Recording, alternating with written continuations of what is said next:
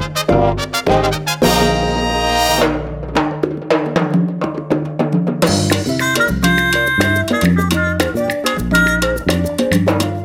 official show is back. Glad to have you all tuning in to the Fish Stripes podcast.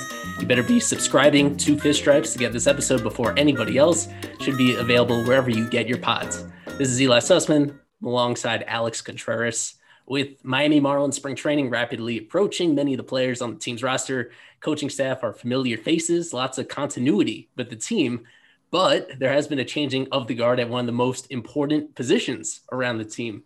The new MLB.com Marlins beat reporter will be providing us with valuable Marlins info, insight, discussion topics throughout 2021. Hopefully beyond that, we have Christina DiNicola. She's our special guest on the show for the first of hopefully very many times. Hey, Christina, we are delighted to have you. Oh, thanks for having me. Now I feel like it's official now. So we're going to begin to some current events coverage, obviously, with the Marlins coming off postseason berth and heading into what's going to be year 4 of the rebuild. A lot of expectations, a lot to get to there. But first, some background details for the audience on you, because I know we'll get into this shortly. You've been involved with MLB Advanced Media for a number of years, but now being in this role, being every day on the beat, people are curious about how you got into baseball in the first place. If you can remember your first memories of being interested in the team. I believe you were born and raised in South Florida, right? So any memories you have of being born and raised in the County Dade? Yeah, being around the Marlins and rooting for the Marlins. What brought you into baseball in the first place and made you interested in it? Yeah, so as I try to quip with the Trick Daddy lyric, I was born in Miami. I'm old enough that the team didn't exist, I guess, in my early childhood. But I mean, it was the hometown team. My dad's a transplant from New Jersey, but from decades ago. He was never too much into baseball. It was my aunt who's always been. So we'd go to Fort Lauderdale, spring training when the Orioles were there. Earliest memories, went to game 6 of the 1997 World Series. I missed it by a day. I think we tried to get tickets for 2003, but bandwagon fans, as many people in South Florida will know, took those up. I think there were going to be tickets for the one that got rained out. I think that was game 3. That didn't happen. But yeah, so as a little kid, I loved reading, I loved writing, loved sports. I would do newsletters to Florida State football, which is funny because years later I would go to University of Miami. But always wanted to be a sports writer and pursued that at UM.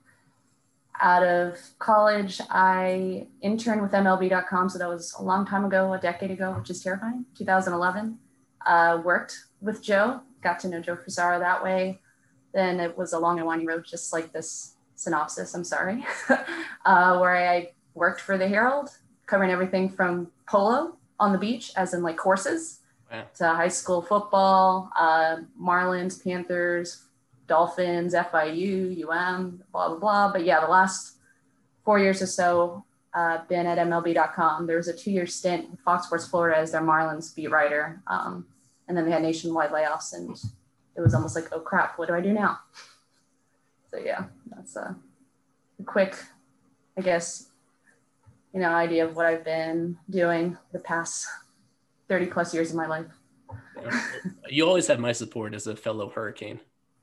Well, it's like I said, it was funny because like even my brother, I'm in my brother's old room because the Wi-Fi sucks. And you'll learn as like remote working these days, it's like everyone's using it. So now it stinks.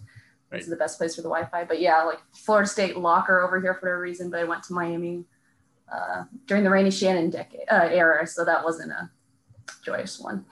Yeah, I caught a tiny bit of that very end of that. So yeah. And then the very, very beginning of Al Golden. So that was right. Right. And specifically with MLB.com, because I've obviously been not back in 2011, but in more recent years, I know you've done in 2019 in particular, it seemed that you were in this really unique role where it seemed, at least from the outside, that MLB wasn't sending its road beat writers to Miami that often, and you were so often covering the road team. Can you just explain what that was? Because that sounded challenging and unglamorous, but also very important. Right. So my first couple of years back at MLB, I was strictly a producer. So behind the scenes, I was editing the reporter's work. So it could have been Joe's, it could have been, anybody from the 30 teams. And they made a position within the last 2 years called a reporter game producer, which they thought was a natural transition for me, where if they didn't send the beat reporter from their own team, especially, I guess, cost or whatnot, that I would fill in. So I unfortunately might have been a bad luck for the Brewers, because Christian Yelich got hurt when I covered the series in Miami. Corey Kluber got hurt when the Tribe visited Miami. But it was a unique opportunity, even last spring training before things shut down, because I got a great understanding of a lot of different teams that would come in, and, random players from the American League Central that the Marlins wouldn't see often. I know because I'd have to do research on them and kind of get a feel for, not just this NL East that you see 19 times a year for each team. Right. And then we need to get to where we are now with the transition from Joe Frisaro. I mean, the listeners to our show know Joe very, very well, people that have been to our site. I mean, as far as I know, he was the one and only Marlins beat reporter for MLB.com since they invented that position and since they started breaking out the site into team coverage in 18 plus years. He took a retirement package, at least publicly. I know he made that announcement in mid-December, and then his last official day was December 28th. And then I believe he even had scheduled articles go up around January 1st. And then I was I wasn't suspicious because I was already familiar that you were involved with MLB Advanced Media. So I saw your first article on January 3rd or January 4th. And I thought you might have been an interim beat reporter while they were going about the actual search process. I hadn't realized that transition had already happened. Can you explain when you found out that Joe was leaving, and what was the process and them choosing you? Or you officially applying? How did that all shake out? Yeah, so it was a whirlwind. I think I'd gotten a text, or I saw.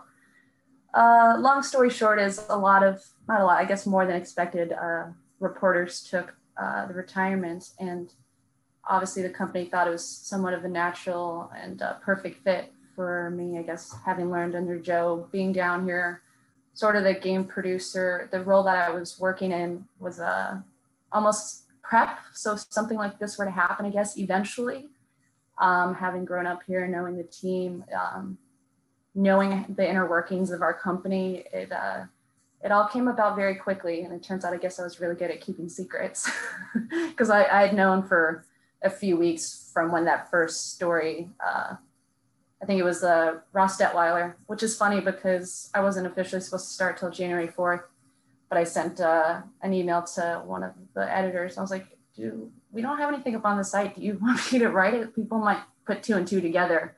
And he goes, go ahead, it'd be good practice. I'm like, all right. I think it was a Saturday night. I'm like, all right, I'll do it. We got to get used to the beat grind again. And yeah, we've been at MLB.com, especially in the off season, if things are slower, we're putting together evergreen pieces or archival items. So today, actually, two of mine are up. The top 5 pitching performances in Marlins history, single game. And I put a fun one I thought putting together, the best player from each nation, so country or territory that the Marlins have had. So anywhere from United States Virgin Islands, U.S. Virgin Islands, or United Kingdom, Nicaragua, Brazil, everywhere in between. So that's why Joe had a few stories still at the turn of the new year. Right. And if you're doing that one about foreign nations, you need to remember Austin Bryce. I think he's the only player born in Hong Kong. I have that trivia fact seared into my mind from a few years ago. Oh, he made the cut. He's in there. Perfect. He got it by default. Perfect. Very, very thorough job right there. And hey, Christina, real quick, just thinking about it and listening to your whole story, I think it's so cool and incredible. What would 10-year-old Christina, your 10-year-old version, if you see it, what would she say, or what would you say to her Well, it's surreal too, because I think when Kim Ang got hired, I was kind of not at a crossroads in my career, but it just like, wow, she should have had her role, decades before. I'm not saying that for me, but as a 10-year-old Christina, or even out of college, and just expecting my career to take a different path, and instead of having a lot of detours along the way, I'd be like, hey, you'll get there in the end. It's actually, I teased Joe when I was talking to him a couple of weeks ago that I think in 2005, my friends and I sent him a question for the mailbox, for the inbox, and he answered it. I think it was about Carlos Delgado. So it was just like this weird, surreal, like full circle moment, like, hey, I'm actually answering fans' questions. So I get where they're coming from, and now I get to be the one that hopefully imparts some analysis or whatnot. It's surreal. Yeah, that's incredible. I mean, it happened to me when I met Joe. I told him, I was like, hey man, I sent you emails as a kid too. And like it's like you say, it's for full circle, and it's incredible. It's an incredible thing. Thanks for sharing your journey with us. Yeah, and it's also like I was just saying, I tease him like, I don't want to make you feel old, because he has a daughter who's my age, who's also Christina. So it's just funny. He's almost like my baseball dad. So it's like, hey, like I'm seeing you more than my actual parents sometimes. I actually changing the subject for you. I think it's incredible how Kim Ang, she's the first woman GM in sports history. And like, what better time for you to come aboard to be the Marlins beat writer? I think it's so cool too. How many little girls are you going to be inspired for the next generation? Like, I think that's so cool that it's happening, and you're helping pass that torch along to the next generation. And you know what's the cherry on top of the sundae for me is that you're a local. Like, you've seen this whole fan base of franchise grow through the good and the bad, and now you're here. And shout out to your brother for the cool bobbleheads in the background. Well, I have a lot in my room as well, but the internet's really, really bad. The odd thing though is, for whatever reason, it seems like random, like Washington Nationals. Yeah, right. And there's, I think, Jason Worth. That's Lavernius Coles with the Washington football team. I'm actually really good at pointing right now. I think there's a Luis Castillo. Luis Castillo bobblehead that has a broken head behind me, which I got my sophomore year in softball. I went the whole year without committing the error at second base, and so they gave me the Luis Castillo Sure Hands Award. So that's funny, but he's blocked right now. You can see his detached. He was decapitated. Yeah, and a quick shameless plug for Fish Stripes on Twitter. If you're listening to this now, either on Tuesday morning, Tuesday afternoon, we're giving away a Don Mattingly Manager of the Year bobblehead. I think it's still a little behind in terms of production. It's a pre-order that you probably won't get for a few weeks, but all you have to do is retweet the pinned tweet on our Fish Stripes account, and you're entered to win that bobblehead. But that I wasn't expecting to actually plug that during our conversation, but it's perfect. Yeah, that's perfect. And it's Lady Gaga's favorite Major League manager, so I had to get that in there. Right. But also, I had to get that in there. Yeah, I mean, on that subject, on Wednesday, Marlins fans may have seen this already because you have an article on Marlins.com, and we also mentioned it on Fish Stripes, is that Kim Ang is going to be part of the inauguration. Joe Biden and Kamala Harris on the Wednesday night primetime special that's going to be on all the major TV networks and online as well.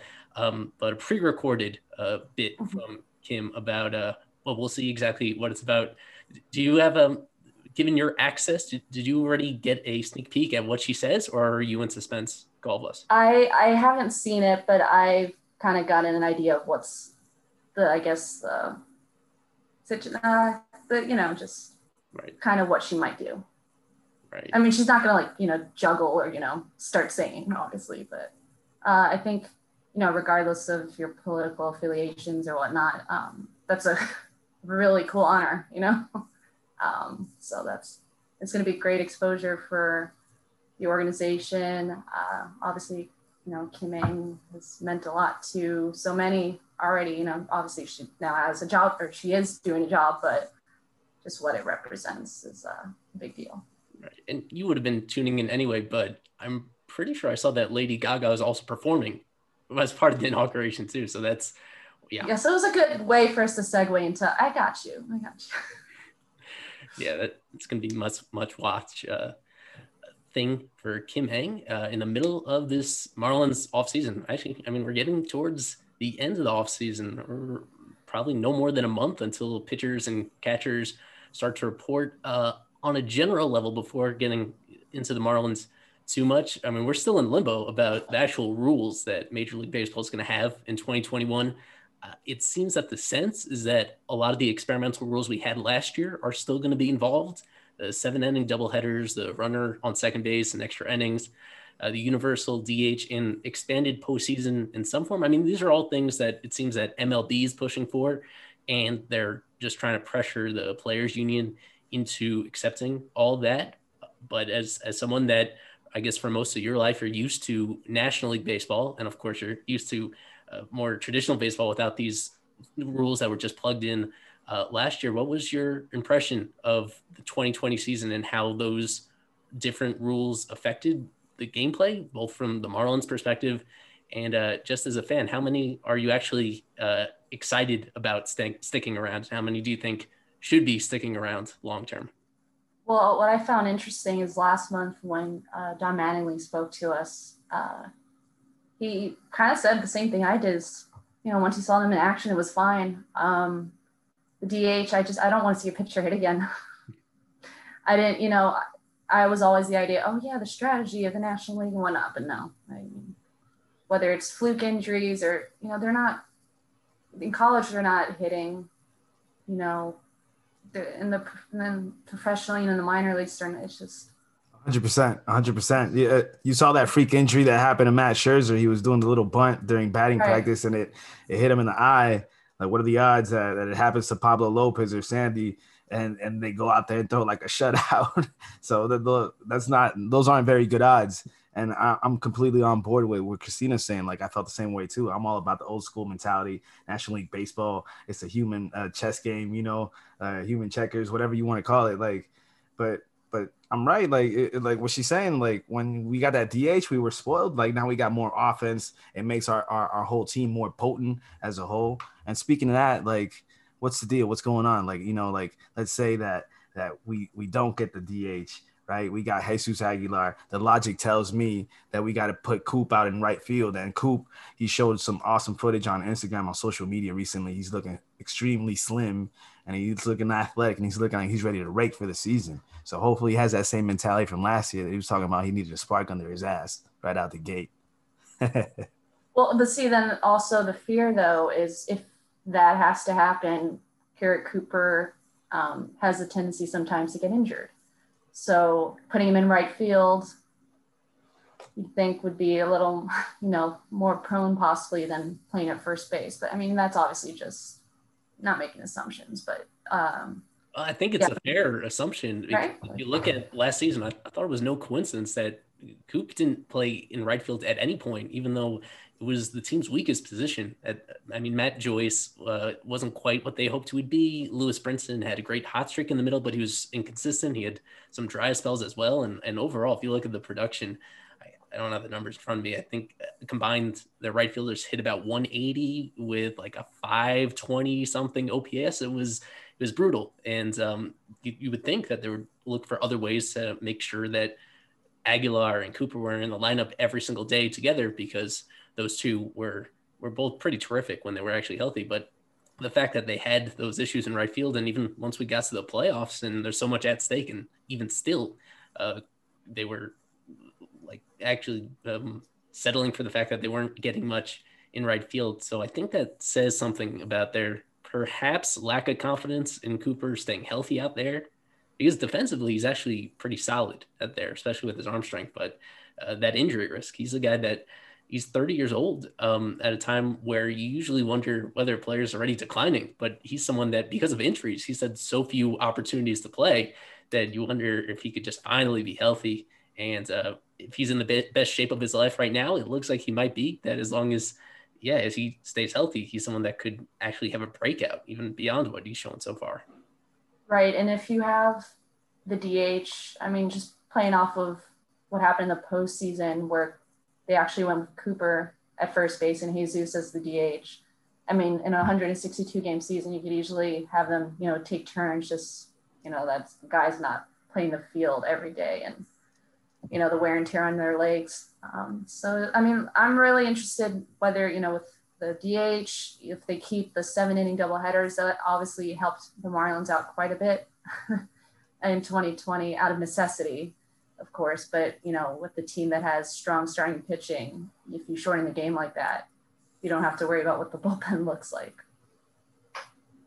And then what else is there? There's, the runner at second base, which ended up, the first time the Marlins had it was in Toronto, Buffalo, right? I believe, and it's the strat, and there you go. There goes the strategy. You don't have the DH anymore. At least you have the strategy. You can make it to extra innings where you have to figure out if you're going to bunt or not. Right. Here in extra innings from one of the youngest Marlins. It didn't do much, just put the ball in play, caught it off the end of the bat. A little soft serve into center field gets the job done. But yeah, Don Mattingly seemed he was like, people complain at first and then they get used to it and then just roll with it. And we'll see if that ends up happening in 2021 as well. Yeah, I mean, the one change that I really want to see, I wasn't really pressing for any of these aside for the universal DH. I mean, that one always seems like a no-brainer. The other one I'm pushing for this year, there hasn't been really any hints of it actually coming, but is the pitch clock to speed up the pace of the game. And how, if you even compare baseball that we were watching as little kids, if you actually rewind and actually see those games live now, how much quicker they go, and how it's almost been a steady evolution of pitchers realizing at the major league level that the longer I wait, the more I can regain my strength, the harder I can throw, the more effective I can be. That just slowly that became something that everybody was exploiting today. And that's why these games move slower than ever in between pitches. But we're now several years into having minor league baseball with these pitch clocks that are, I think, 20 seconds, if I have that right, in between pitches. And so young players now coming up through the minors are already totally used to it. And they would, you think, be totally comfortable if they actually made that change, and how that would help things. I mean, the Marlins in particular didn't have that big of an issue with pace, with the length of their games or the pace of play, just because they had some offensive struggles and because their pitching was pretty solid as well. But I mean, that's one that I think really the biggest complaint left about people watching baseball, especially once we get to the postseason, is how deliberate everything is between every single pitch. Is that something that you'd be in favor of too, speeding up in between pitches? For sure. The pace of play, that was something else Mattingly had brought up. It's, when you think about it, football and baseball games can, with commercials, are like 3 hours, give or take, but it's the action in between that's the issue. I found myself during this past postseason, just especially if Pedro Baez was on the mound for the Dodgers, it's just like, it's almost unwatchable, and so many pitching changes. How are you going to get the casual fan? Obviously, striking the balance of, the diehard fans that don't want too much change, but that's not even changing anything. It's just trying to pick up, it's the pace of play. There's too much time in between. And it's interesting too, because, mentioning the idea of pitchers realize they can maybe, gain more of their velocity in between pitches the longer they have. But for a defender, if there's so many seconds in between pitches, you're not on your toes anymore. You're on your heels. Like, you're more, I would assume, more prone to errors. And like, especially with starting pitchers, and so there's a difference, I guess, with relievers, but you want that pace. You want that kind of rhythm you want to be in. And like, the longer in between pitches, it almost seems counterintuitive. But speaking of in between performances, real quick, since the pro player days, the Jackie Robbie days, if there's any tradition that you can bring back from those good old days at the old stadium to our new park at Marlins Park, what tradition would you bring back? During the playoffs, I caught my parents a lot singing and trying to do the dance moves to Everybody's Doing the Fish. So it's like, everybody's doing the fish. Yeah. Yeah, that. I mean, why not, right? Probably that. Definitely don't miss the orange seats. Or you don't miss getting the tan out there in right field? Nope, exactly. Nope. That's where my family seats were. So no, Sundays were never happening ever. No, definitely that. Why not? Just like because the 90s are coming back in all sorts of, fashion, music. So can you get us a inside scoop? Can you find out if the guys are finally going to rock out the Miami Blues in season? What's up with that? Oh, I know, the really pretty like sky blue ones that they do in training and batting practice. I know. I think one of my colleagues actually, Mike Petriello, even like had posted something about that once. Like, why aren't these the go-to? They should be the alternates, or they're beautiful. They just exude like happiness. Like it's baseball, it's summer. I wonder why MLB. I don't know if it's MLB as a whole, or maybe it's just the Marlins franchise. But sometimes when you look at NBA, like you look at the Miami Heat or just NBA teams, they're wearing all types of jerseys. They're wearing their modern jerseys. They're wearing throwback jerseys. They're wearing classic like 30 years ago. We're getting at a point where this franchise has got years under its belt. We have looks under our belt. I'm not saying bring back the Loria era orange, but let's rock out the pinstripes. Why not incorporate some pinstripe pants to our current uniform? Why not? Or even, I think a couple of years ago, I don't know if I brought it up to someone with the Marlins, but like Thursdays, having like Throwback Thursday. Yeah. Like, instead of just a weekend, when they did that, I think a couple of years ago. I think that'd be cool. You don't have to turn back, the prices of food or drink, but, maybe they have the teams wear, not the other team, they don't have to, but. Rock out the old Pitbull song. Yeah. That's funny. You said, no, never mind. That was going to be my other thing I would bring back, but yeah, I'm trying to. That beat was cool. Well, I think it was his song Fuego, just like a Marlins. Right. And I like how the social media team brought it back during the postseason. I got a good kick out of that. Yeah. Here on the official show, we're with MLB.com Marlins beat reporter Christina DiNicola. 2 for 2. Yeah, with the last name. Yep. Take note, listeners. I'm sure a lot will be confused. The strongest case for wearing the blue in regular season games is that every year during spring training, the last few years, they've been incredible. They've been one of the best teams in the Grapefruit League. So whatever that is bringing out in them during February and March, give that a shot of translating during the regular season itself. What was that? Oh, yeah. But on that subject of ballpark experience, you did break the story, I suppose, of the fact that FanFest, as we've known it the last few years, is not going to be happening. It's typically in early February, right before pitchers and catchers report to spring training. But at least based on what we've seen, I believe there's reports out of Tampa Bay that even in their closed dome, that they're going to be moving forward with having a limited number of fans in the ballpark. I think around 7,000 maximum per game there. And with the Marlins, they have a slightly larger capacity. They have the retractable roof. So is it from your article, I think you hinted at it as well, but it seems more likely than not that they're going to try to allow some number of fans in regular season games once we get going, right? Oh, definitely. Yeah. They fully anticipate having fans, quantity, obviously, I guess, to be determined, but they're for games. And obviously the whole situation's fluid, depending on how vaccines go, how, I guess, why the spread is in the community, because obviously safety's the most important thing. But there will definitely be protocols put in place. They're still trying to figure that out as well, but that's part of why FanFest won't be happening in 2-3 weeks. Gosh, it's terrifying that it's almost going to be February already. But hopefully closer to opening day, which is April 1st, as scheduled at least, that they could have some sort of festivities with fans and what capacity they're still trying to figure out. I think whoever made this decision in the front office, whoever made that decision, I don't know if it's Bruce Sherman or Jeter, whoever made that decision, I think nailed it. Because speaking for the fan base, I think that, yeah, the fan base is awesome. It's cool. It's a great moment to interact with the players on the roster. Sometimes you get a sneak peek at guys that are going to be on the club. But I think that emotion kind of got watered down as guys went out to spring training, and then it's like a whole month went by, right?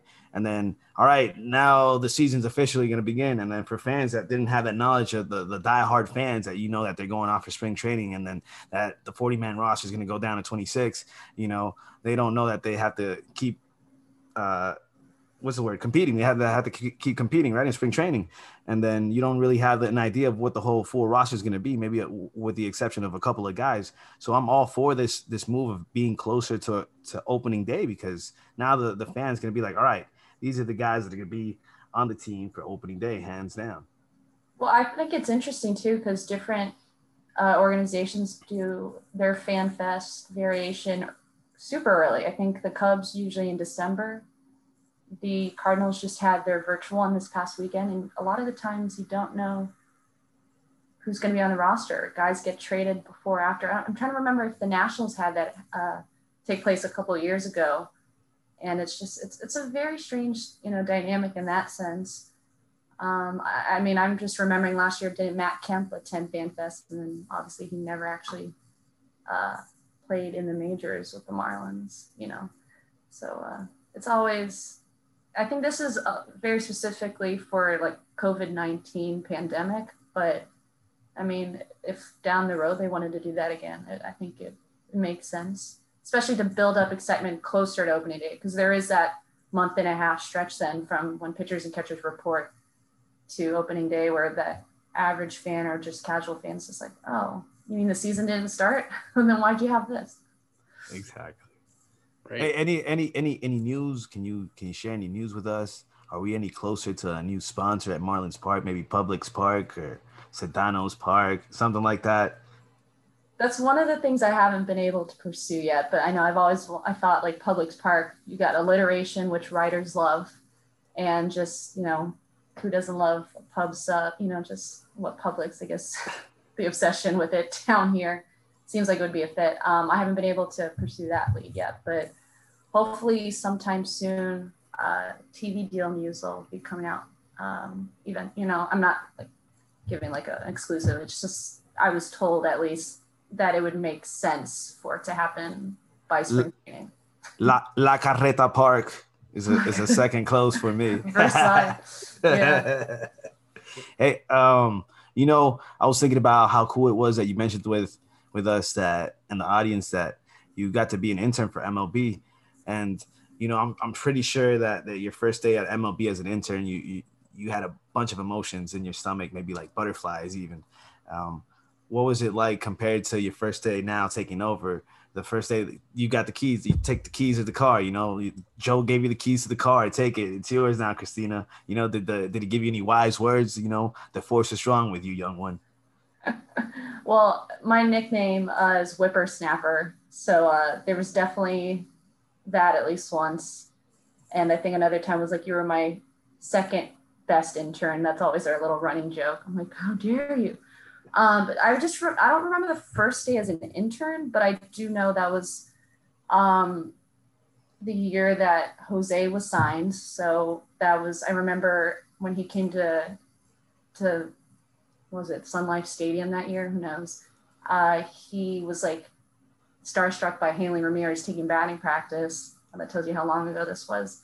And then that was also the same year that Edwin Rodriguez just disappeared as manager at Tropicana Fields. I remember Joe and I scrambling like, all right, we spoke to Michael Hill. I'll like go run up and transcribe while you get whatever else. And like a tag team effort on that.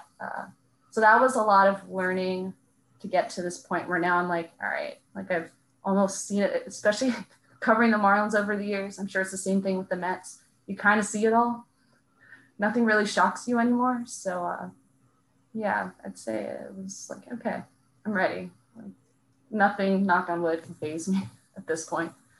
Well, I imagine one of the attractions of being a beat writer is, well, I suppose there are some things that it's a little overwhelming sometimes to be covering a team that plays almost every single day for spring training plus regular season plus, I mean, it could be 8 months of constant travel, but the travel is also something that can be hugely attractive about being with the team and exploring other cities and exploring other ballparks as well. I mean, Marlins Park is pretty good, but elsewhere in the National League, we have some of the best in all of baseball and some really spectacular views and experiences and all that. I mean, with the understanding that this is subject to change because of the pandemic.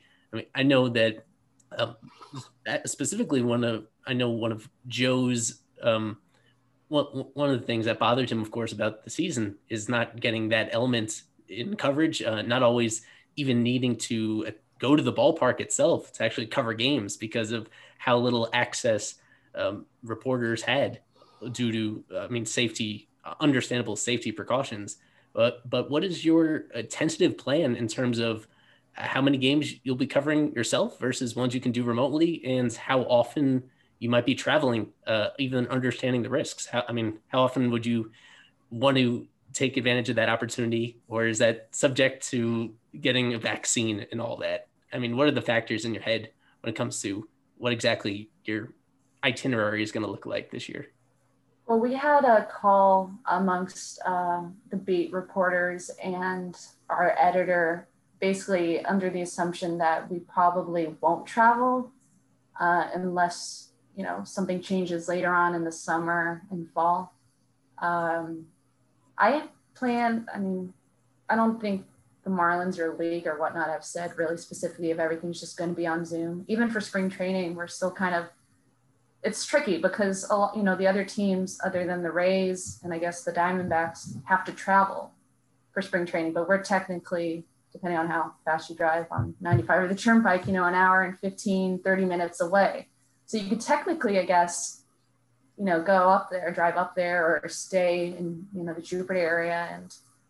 But if it's all on Zoom, like how I think it's one of those things, like I had mentioned with Fan Fest or whatnot, just a very fluid, or with the fans, is a fluid situation to kind of see, hopefully as vaccination, distribution becomes more, widespread or more, I guess, better, how things can get better in terms of actual coverage. But I intend to be in the press box, I think. I'm not necessarily going to shy away from that. I mean, if I'm assuming stuff then is on Zoom, so I'll be doing what Jordan had been doing and, in the press box and then doing the Zoom calls from the press box. But it's just, I miss seeing baseball in person. It's really weird. I remember March 12th was the last day of spring training last year, and it was Marlins and Cardinals, and I was filling in for Joe on Marlins. And we didn't know what was going to happen. And I remember calling my editors, like, do I drive home? Or do I go back to my Airbnb? And they're like, just go back and we'll kind of figure out how things go. And lo and behold, nobody really went back in any capacity. So it still feels like I don't know, like it's almost a year has passed. And it's just like, how did that happen? Right. Selfishly, for me and my staff, it's been very convenient to have the Zoom access and being able to pass along responsibilities, whether I have staffers in colleges in different parts of the country, and for them to be able to check in just like everybody else and ask their questions and cover it in their own way. And of course, I also have it recorded. I mean, that's been just totally a novel idea compared to what baseball coverage has always been, that it's been very convenient. So shout out to Jason Latimer and the whole communications department. Great job. And hopefully, even when things are back to normal, that could be integrated in the traditional press experience, because it makes it so much easier to get everybody in context instead of, so many stories are made out of the fact of being misquoted in the post-game scrum in the clubhouse, and the fact that we could actually have every moment of it chronicled. I think that would avoid a lot of unnecessary controversy or misunderstandings about what's going on with the team. But we're going to wind down here pretty soon. Actually looking forward to the 2021 team. Marlins obviously coming off a exciting, successful year relative to expectations, despite missing so many games and missing the actual fan presence. That the fact that the team had a winning record and had some individual star power was such a big step forward. And you mentioned earlier all the evergreen content that you've been doing since you've been joining on the beat, because aside from the Ross Detweiler signing, there hasn't been a whole lot in terms of transactions or really hot rumors with the team to cover. But they do have some areas that they could address before this season gets going. They could address a right fielder, or in general, just a power hitting left-handed bat. They could address the catching position after not getting a whole lot of production from that last year. They could definitely address the bullpen. And I guess that's the one that they're most likely to address. And I mean, in my opinion, people that have been listening to the pod know that I'm pretty high on adding one more starting pitcher, even if it's someone on a minor league deal that has a lot of major league experience, having some sort of veteran presence, because right now in their rotation, it's everybody 25 and younger, which is, it's a cool concept from that standpoint. But in terms of actually realistically being a competitive team, when you're dealing with that much inexperience and these guys with so many question marks, it's tricky. Which of those areas do you think are you most confident about us seeing a new addition between now and the start of spring training? What's the most realistic from whatever standpoint? Do you they could do a lot of different things, but which of those do you think they will do? I think the safe bet from, I guess, the offseason availability from Kim Ng to Don Mattingly is just keep adding to the bullpen. That's basically what they've done this offseason so far, and they've made it a priority. Obviously, the starting pitching is young, and there's a lot coming as well. But in order to, I guess, cement those wins, as they put it, you kind of need those final few innings or whatnot to get those. But it's the thing I've picked up, like when I've been looking at Twitter and fans kind of seem like distressed about the lack of moves and whatnot, is trying to, and I addressed it in my first inbox, is trying to find the balance of not just adding for adding's sake. I think it's an interesting situation because the team made the postseason, but they're very young and they're not where they need to be yet to be adding that like multi-year splash blockbuster player, in my opinion, that I think happens next year, especially when you look at the free agent class, especially at shortstop, if that's what they wanted to pursue. I think this year, and Derek Jeter even alluded to it at like the Thanksgiving event I covered, is they need to find out which of these everyday position players that are prospects are part of that, of when they're competing for this titles every year. And so I think in years past, they might have gotten that stopgap. I mean, not that they might not do that in right field and get, let's say, a Puig or a Duvall. You know, there's just some names that have been thrown out. But how are you going to know then which of those prospects are ready if you're not giving them those playing chances? And especially with the lost season for the minors last year, this is kind of the time. If there's going to be growing pains, but you won't know if they're capable and part of being those year in, year out competitive teams, those guys, if they don't get the chance. And I think, you know, you're definitely going to see it at second base between Isan Diaz and Jazz Chisholm. So in right field, you've got a zillion people who could be part of it. And then you also have the intrigue of, you know, Starling Marte and Corey Dickerson will be in their last years of their deals. So those are people that are going to have to be replaced. So you don't want to lose if you're the Marlins, right? You don't want to come back from, you know, making the playoffs and suddenly be like a 90-loss team again. But you also need to make sure you get Jesus Sanchez and Monty Harrison, you know, those kind of guys, the playing time to see if they are part of that solution. So that's why I say relievers, definitely.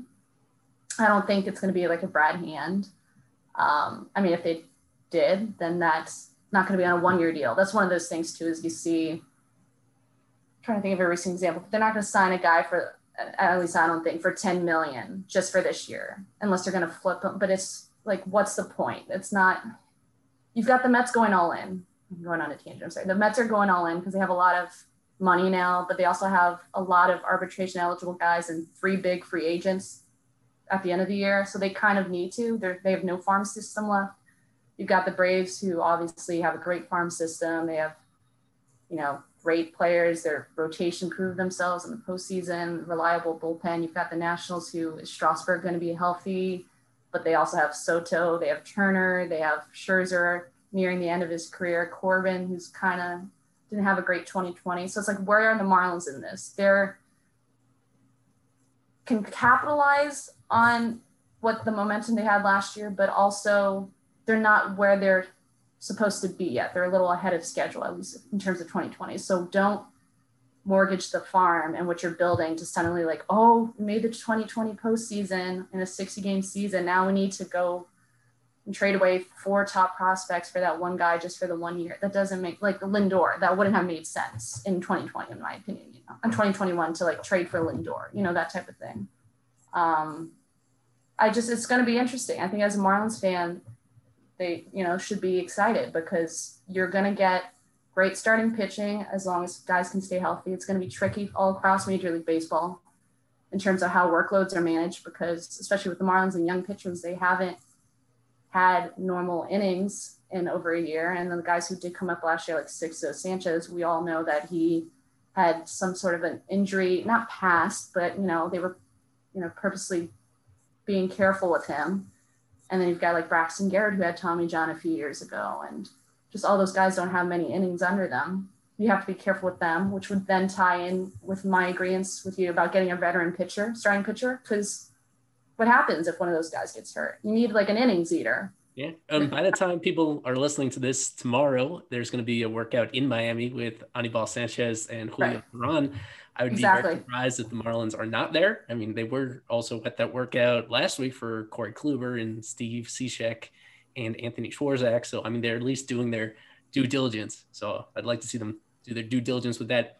But this flows into perfectly into my follow-up question that if they do go very young at almost a lot of their positions, especially at second base, probably in right field if they don't add anybody, and of course with their rotation, that which of those young players are you most confident in being, if not a star player, then a really above average contributor breaking out?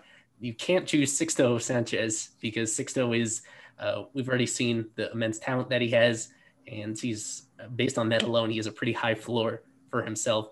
But anybody else, I guess, hopefully someone focus on someone that is still a prospect technically.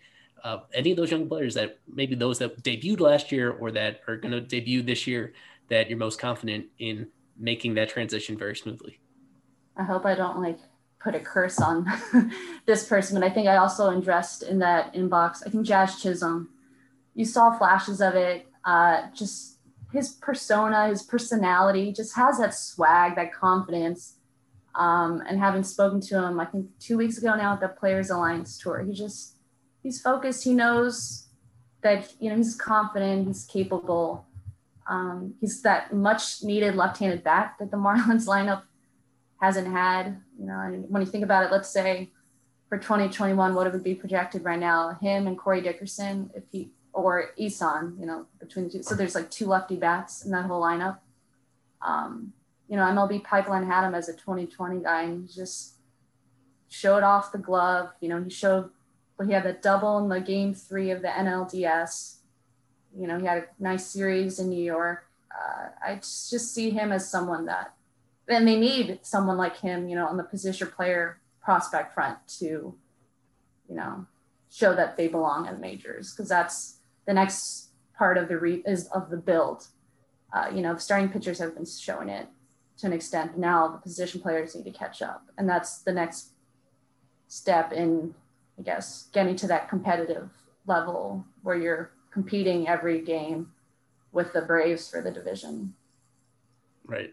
And you mentioned that most evaluators will say 2020 potential. If you listen to Jazz himself, he had a tweet, I think just last week, about his ideal season. He thinks he could go 40-40. We'll see if that's possible. It hasn't been done in a number of years, but he's not lacking in confidence whatsoever. He is. No, and I think that's huge. I mean, if you can't see, if you don't believe it, you can't see it. It can't happen. You have to, it's better than to be like, oh man, I'm going up there. How many times with body language with players, they just seem like they're defeated. Not that that's not going to happen to him or everyone. It happens at some point in their careers, but you'll take the confidence, any day. Right. Anything else for our guest, Alex, that you have on mind? Oh man, I think she killed every single point.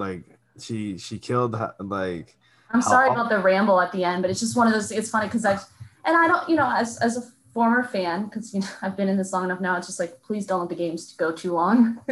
You want them to be interesting, but not like crazy. That, you're coming off a postseason, you expect then but you have to find that balance because absolutely, Corey Dickerson and Starling Marte are part of like 2023 or 2020. Well, we're in 2021, so yeah, let's say you have to. That was the whole point, right, of this build, of those trades that Jeter and the ownership group made, is that these are the guys that they brought in. You're going to be part of this regime change, part of this new culture that we're building.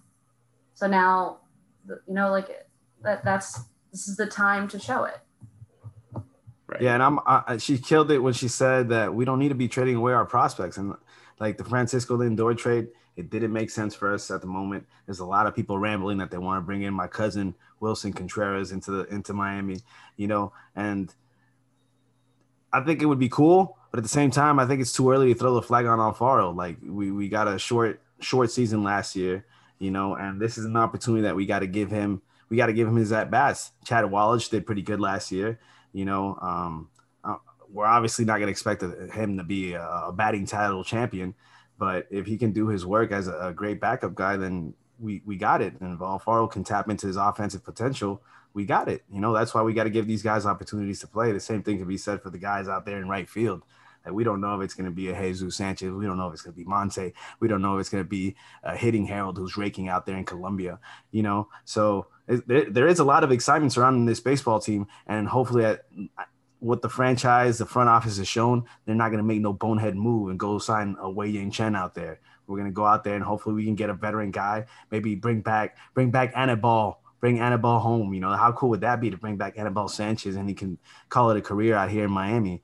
That would be epic. And that would be a guy that wouldn't, cost you an arm or a leg.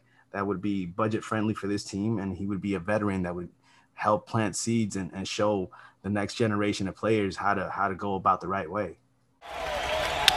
Ground ball. This might do it. Hanley to first. He did it. He did it. Anibal Sanchez.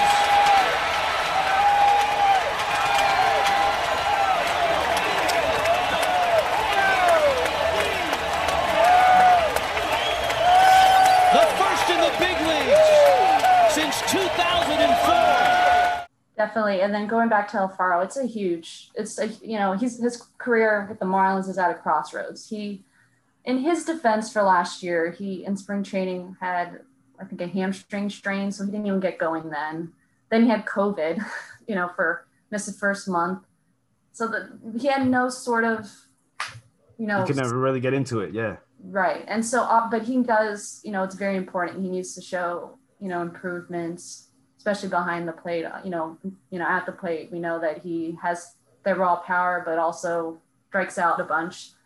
But then he had like a walk-off hit against the Phillies. It's one of those things that he needs consistency, but he needs to, this is the year he has to show if he's part of the future. And that's why I said 2021 I think that should be almost like the theme or the slogan is like, are you part of our championship teams?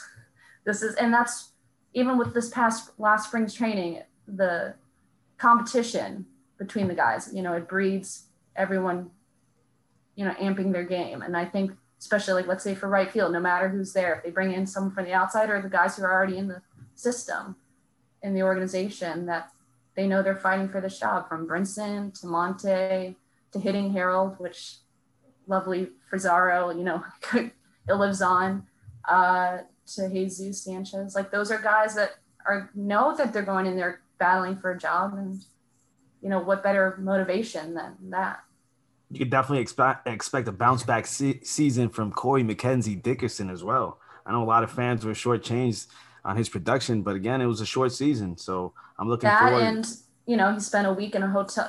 I think a lot of the veteran guys, even with going back to Anibal Sanchez, he started off really poorly for the Nationals, and then as the season went on, he kind of looked more like himself, especially against the Marlins.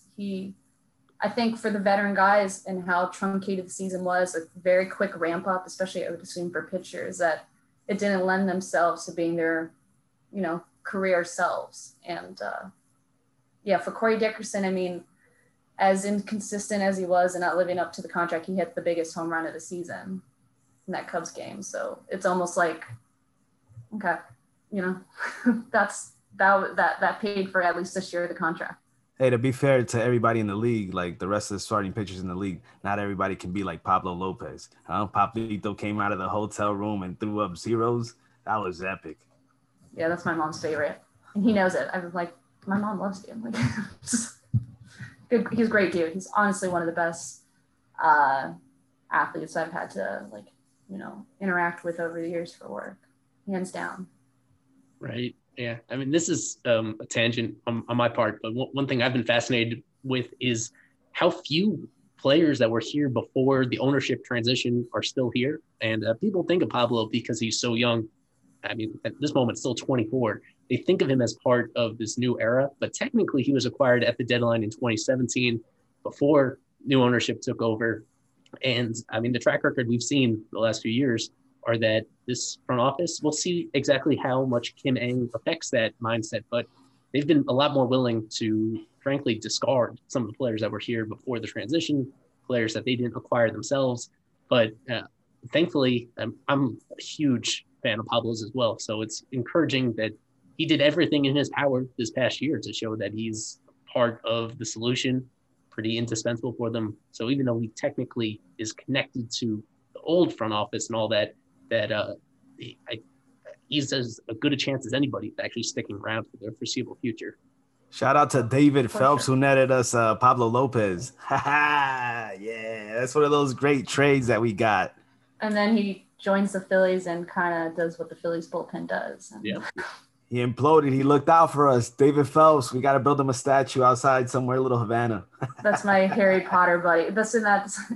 I'm always like, oh gosh, it's been so long since I was like on the Marlins beat or on that side of the ballpark. David Phelps was one of my like Harry Potter buddies. I remember one year they were like, you play Quidditch? And then they wanted to learn more. So like him and Steve Cishek and then Tom Kohler would tease me about it. Like, you're talking about Quidditch again? I'm like, they brought it up. They found the video. Wasn't me. But yeah, no, it's but that's one of the, like I had mentioned before, one of the big thing is how they manage the pitchers.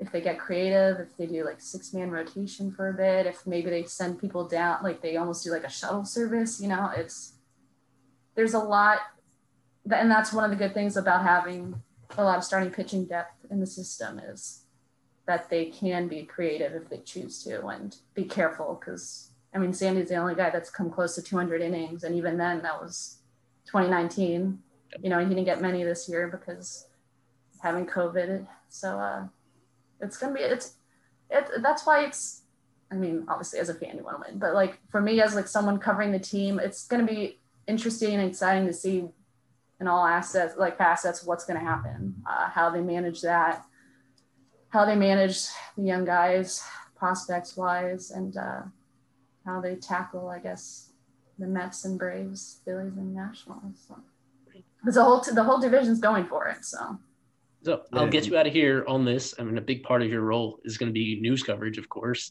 with this team. But in the absence of news for these past few weeks, and potentially if they stay really young and don't make a lot of transactions, you may not have a whole lot of news to do. So are there any special projects that either you've already gotten started on or are in your mind percolating about any special features that we could see on the site? Because Joe Frisaro did a couple of these that were really impactful about either old Marlins players that are doing interesting things now or just certain trends in the game that really fascinate him. And diving deep into that, you should, I imagine, have the long leash to explore some of those topics as well. So what have you been thinking about in that department? Things that either are already on the way or potentially at some point during this year we could see on the website?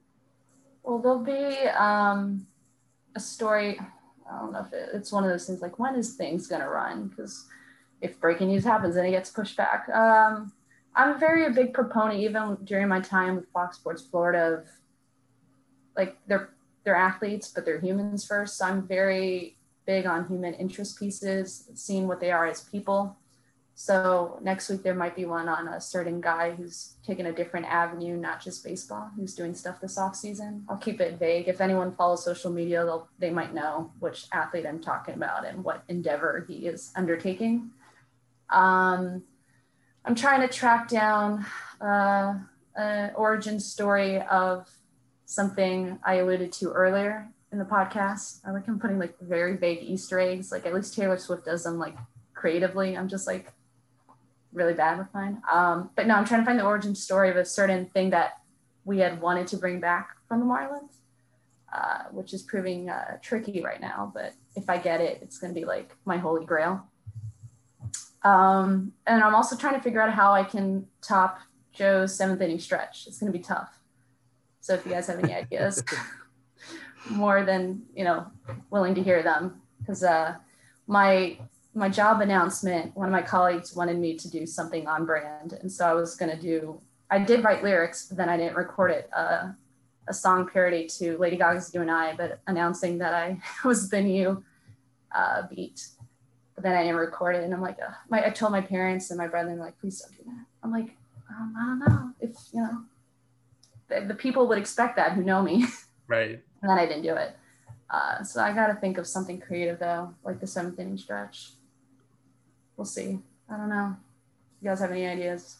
Well, for people that want to follow you along, of course, aside from going to the website itself, on Twitter and Instagram at CDiNicola13. I believe that's for both Twitter and IG. So they could follow along what you come up with over there, or they could drop you hints over there as well. My nonsense on Instagram too, yeah. My Instagram stuff, once the season starts and if we're at the ballpark, there'll be actual baseball stuff. Now it's just like, I'm reading this book.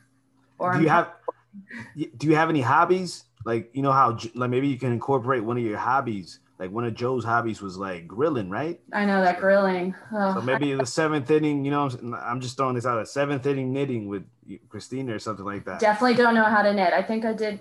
We learned briefly in Girl Scouts decades ago, and I didn't really care for it. It's I don't know.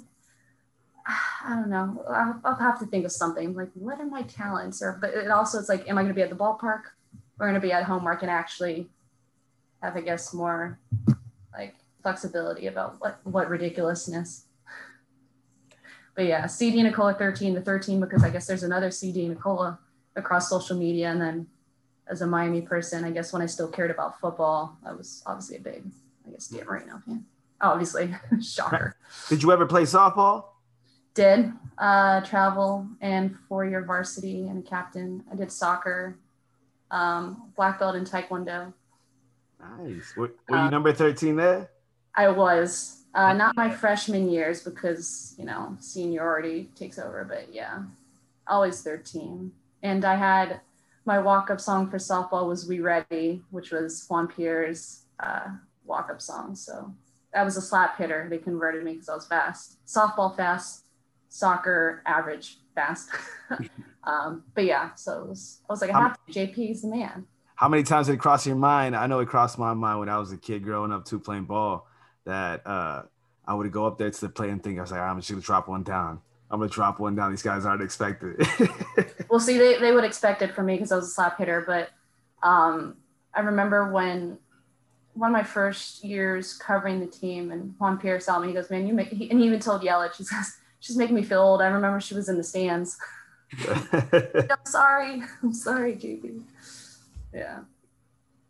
Well, we're excited to learn more about your eccentric background and your activities. And that's eccentric. I apologize ahead of time. We're excited to get to know you and potentially bring you back on the pod in the future. MLB.com, Marlins beat reporter Christina DiNicola. I think I went 3 for 3 with that. You did. That was great. That's hopefully a good sign for 2021. Along here with Alex Contreras, it's Eli Sussman, the official show here on the Fish Stripes podcast. We'll be back on the pod again pretty soon. But this was excellent, Christina. Thank you for joining us. Thanks for having me, guys. Stay safe. And as always, go fish.